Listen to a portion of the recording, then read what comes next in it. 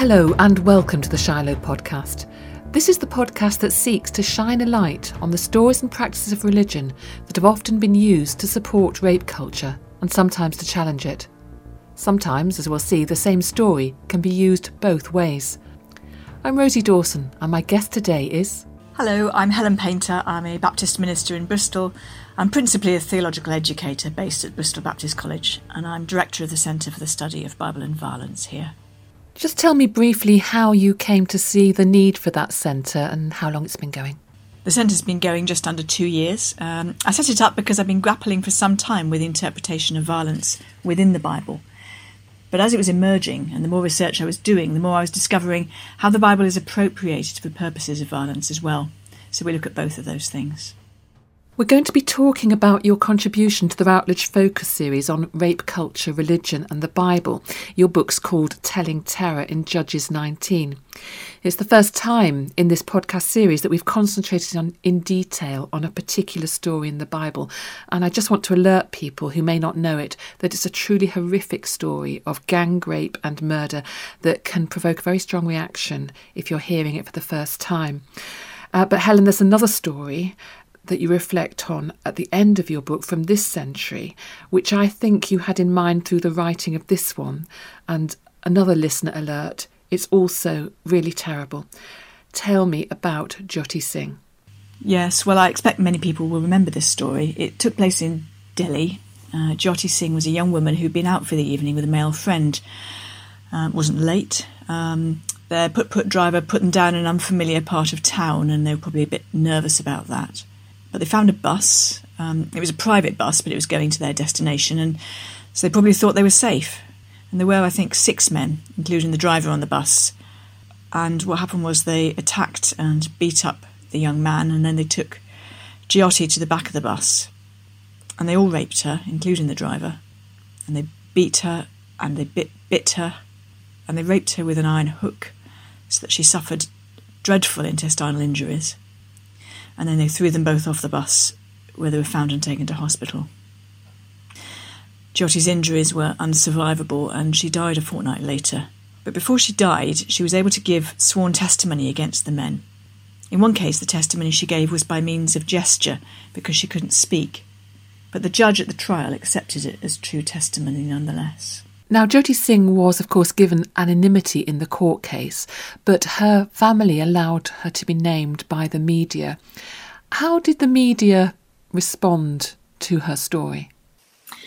There's a few things to say, I suppose. The first thing is to say that the family did waive her anonymity in the end, but in the meantime, before her name was known, the press kind of gave her a name because they wanted to find some way of referring to her. And they named her Nirbhaya, and it means fearless one. So that was kind of an interim name a nickname that she was given, a real mark of respect. And I think a reflection of the way that she fought her attackers, both in person on the bus and afterwards through her testimony. But I have to say that the press also treated her badly at times. And for example, they allowed her attackers to testify or to give their stories in the paper and to attack her in the paper. And at least one of her attackers is on record as saying that she deserved what was coming to her because a nice girl wouldn't have been out with a man at that time of night. So we'll leave that story there for now. We're already well sobered up, and we'll go to the story in Judges. And we're told that a Levite took, in my translation of the Bible, a concubine. She'd become angry with him and returned to her father's house for 4 months. He had gone to collect her and they were travelling home and were seeking a place to stay overnight. They were in a situation of danger. They wanted to avoid foreigners who they assumed would pose a threat to them. So they found lodgings in a village belonging to the tribe of Benjamin, which was their own tribe, where they thought they would be safe. And they stayed in the house overnight with an old man. Tell me what happens. So they're in the old man's house for the night. The doors are closed up, and suddenly there's a banging on the door. And some of the men of the town have come. They've heard that there's a stranger in town, and they demand that the man be thrown out to them for them to. Literally, the Hebrew text says to know, but that verb is frequently used for sexual knowledge. And what happens later makes it very clear that actually they want the man thrown out so that they can rape him. The host tries to reason with them, but they're not having any of it. The situation is escalating. It's very dangerous. So the Levite takes the woman and puts her out to them and shuts the door behind her. Before that, the old man has actually offered the men his virgin daughter to be raped, hasn't he? He has. He offers both women, and they decline that, which is interesting, but absolutely horrific. That he will willingly sacrifice both of those, and also interesting that actually in the end it is only the one woman who is put out. The virgin daughter disappears from the story at that point. So the woman is put out to them. The door is locked behind her, and they abuse her all night, which means they rape her. And as dawn approaches, she makes her way back to the house where she had taken shelter. And she either can't get an answer at the door, or she can't summon the strength to knock at the door because she falls on the threshold, and with her hands on the threshold, and this kind of image, this still frame of entreaty. In the morning, the husband gets up. It's business as usual. He opens the door. There's the woman. He says, "Get up, let's go." And she makes no reply. Interestingly, horrifically, the text doesn't tell us at this point if she is still alive or not. So he picks her up. He throws her over his donkey. He continues homewards. And when he gets home, he takes a cleaving knife. He cuts her up into 12 pieces. And then he takes those pieces and he sends them round to all of the tribes of Israel to function as a military muster. Essentially, he wants to, and succeeds in, provoking a military action against the people who did this. So, just to be clear, he's the one who puts her out to be raped, but now he's expressing outrage at what's happened and he wants some kind of revenge. Yes, but the outrage, as he expresses it, is to do with what has been done to him. War ensues, with some horrible consequences for the unnamed women of Shiloh, after whom this podcast is named, but we're staying with the story and we're looking at what some commentators have made of it in the past. And I suppose the first thing to note is that she's often not the centre of the story at all. It's not about her. Yes, and in a number of ways they have kind of pushed the woman to the edge of the text. They have spoken about dishonour that was done to the man. They've spoken about what happened to the woman as averting the much worse sin, in quotes, of homosexual rape, also in quotes, because that's a really problematic way of expressing what they were threatening. And actually, this isn't even just historical. There are modern commentators too who've made similar comments. Can you find within the text any justification for the view that the rape of a man, or as the commentators might describe it, homosexual rape, that is worse than the rape of a woman? The act of homosexuality is viewed as you will know in Leviticus, for example, as being something that is forbidden. But at no point does the biblical text make any comparison between what we might call same-sex rape and what we might call heterosexual rape. And I think the very notion is problematic because actually rape is never an act of sexual desire. It's an act of power, of humiliation. And whether that is conducted against a man or a woman is really irrelevant from the point of view of the purpose of the action. Another view you get expressed by commentators, and I'd be interested to know whether these are modern or historical commentators, is that the woman's somehow being punished by God. Yes, so at the beginning of the story, this woman leaves her husband or her master, and the reason that she leaves is ambiguous. And so some commentators seem to think that she was angry with her husband, that she abandoned him because he had, in some way upset her or offended her, and they take exception to that. So medieval commentators talk about this as a morality tale to tell women that they shouldn't abandon their husbands, that they should always put up with their husbands. But other commentators see her as having been in some way sexually unfaithful to him.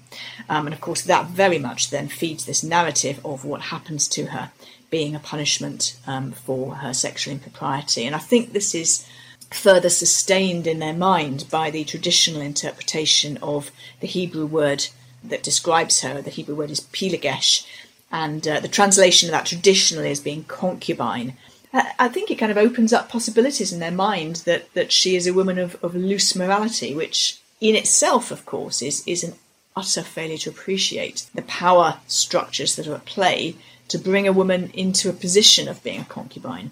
But actually, the text doesn't necessarily say that she was in any case. So tell me a little bit about what some feminist critics have made of this story. So feminist critics, in response to such appalling interpretations, have taken a fresh look at this in recent decades. And one of the approaches that they have taken is to view the text as itself abusive.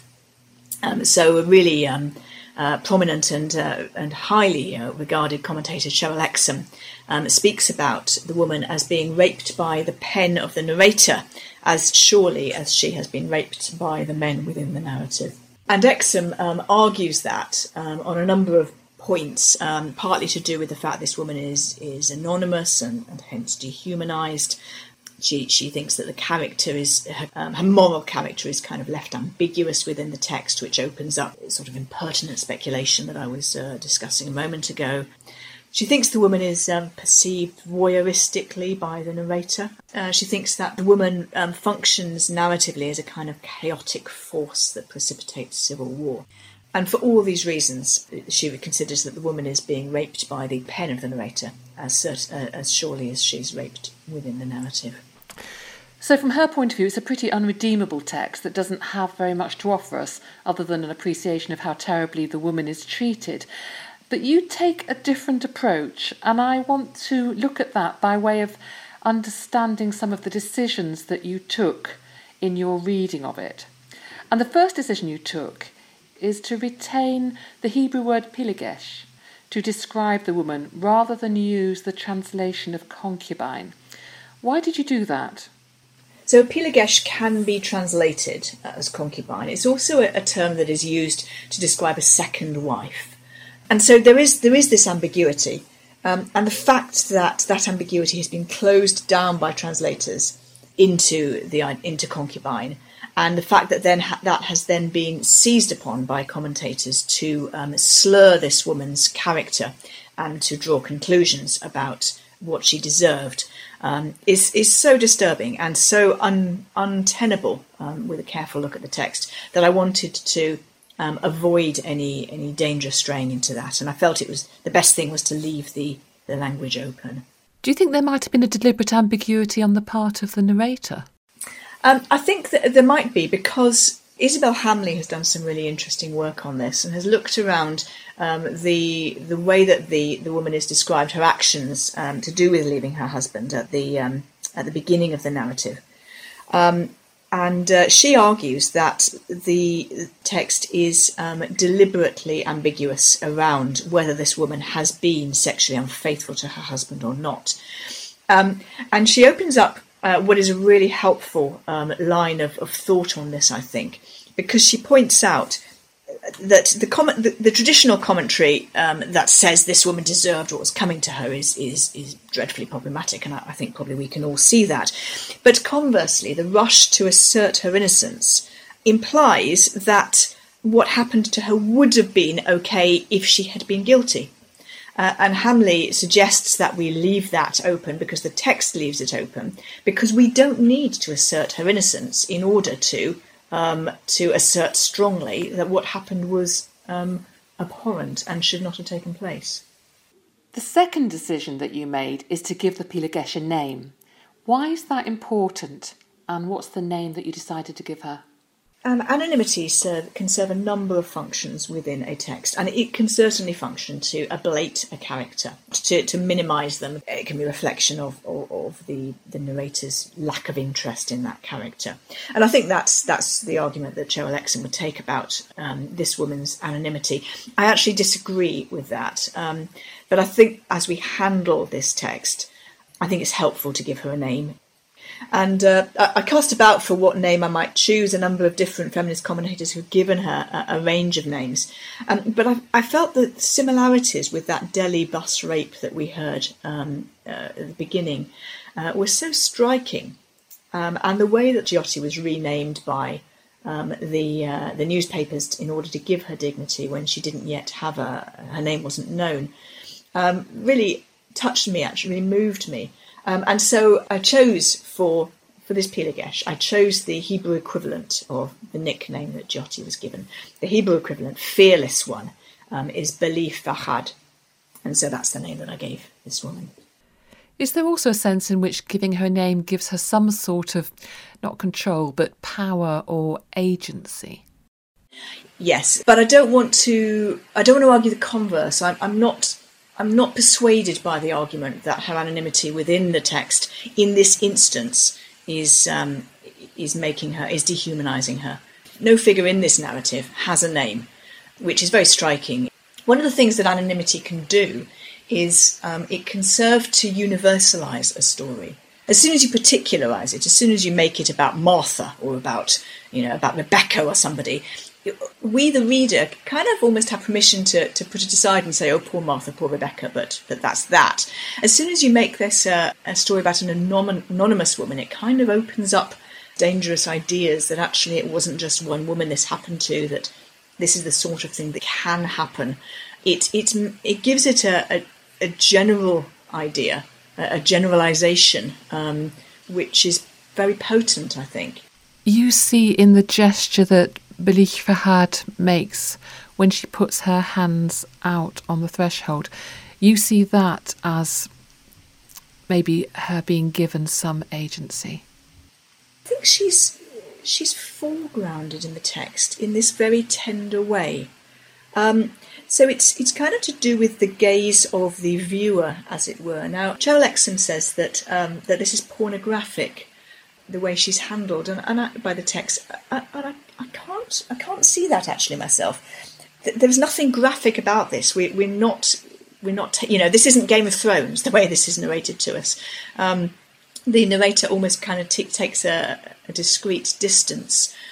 He tells us that she suffered, but he doesn't take us into the close-up of how she suffered. What he does instead is he gives us this almost cinematic freeze frame where she's prostrate with her hands on the threshold. And I think this exercises what affect theorists of how texts evoke mood, evoke feelings in readers and watchers. I think that affect theorists would say that she's exercising torsion upon the reader, that she's almost kind of reaching out of the text and kind of seizing our guts and twisting them, that this is a very powerful moment. I'm reminded when I read this story of the images, of the dreadful images of the gas chambers in Auschwitz, which have sort of nail marks on the walls where people scratched the walls in their attempt to claw their way to freedom as they were dying. And there's something almost comparable in this sort of close-up on this woman's hands as she tries to get to safety. It's horrific, but it is immensely powerful to the reader. And I think that in itself is expressing something of the way that this woman still speaks to us, as it were. You've taken the decision to give a reparative reading of this story. So tell me, what do you mean by a reparative reading? Yes, certainly. So reparative reading is something came up derived by a theorist called Eve Sedgwick. Sedgwick responded to what she calls paranoid readings, where readers look for trouble, as it were. They look for a text to bother them, to disturb them. And instead she says, how about we read the other way? How about we read to look for ways that a text surprises us in a good way? And that's what she means by a reparative reading. So what surprises do you find in this story? I think one of the big surprises is the fact that this woman, even though she's deprived of speech in the text itself, actually acts very powerfully. She acts very powerfully within the nation after her death because of the way that people respond to what's happening to her. But she acts very powerfully as a kind of, almost as a posthumous judge of Israel. What has happened to her functions as a it goes on the charge sheet of ancient Israel. Her story is used to demonstrate how low this nation has become at this point in its history. And that elevates her importance. But also in ways that we touched on a couple of minutes ago, I think that she continues to speak to modern readers today. So I think that in many ways, this woman is far from voiceless, actually. You seem to be suggesting that Jyoti Singh and the Pilagesh speak to us from beyond the grave. And I'm interested that you call Beli Fahad a prophet. In the Bible, from what I understand, prophets are called by God. It's a role that they assent to. But here I wonder if it's a role that the reader can bestow on Beli Fahad. I think we can, and I think it gives her the dignity she deserves to give her such a title, as it were. But I don't think we've imagined that. I don't think we've read that in. I think that way that she functions, as I was touching on a moment ago, to indict Israel, to indict modern situations of sexual abuse. I think that this is very real, and I think perhaps all we're doing really is in a way naming what's already going on. We've talked for a long time. Even so, there's lots more in the book, so tell us how we can get hold of it. It's a good idea. If you just pause a second, I'll tell you the name of the website. Okay. It's CSBV, as in Centre for the Study of Bible and Violence, csbvbristol.org.uk. And you're also on Twitter? Yes. Do you want me to tell you that one? Hold on, I'll look that one up as well. Sorry. Yes, at CS Bible Violence. And the Twitter handle for the Shiloh Project is at Prod Shiloh. And do subscribe to the podcast if you haven't already at the Shiloh Podcast, all one word, .captivate.fm, or from wherever you get your podcast. Please tell your friends about it, leave some reviews. Tell us what you'd like to hear about in forthcoming episodes. Next time I'm going to be talking with Chris Greenough about sexual violence against men.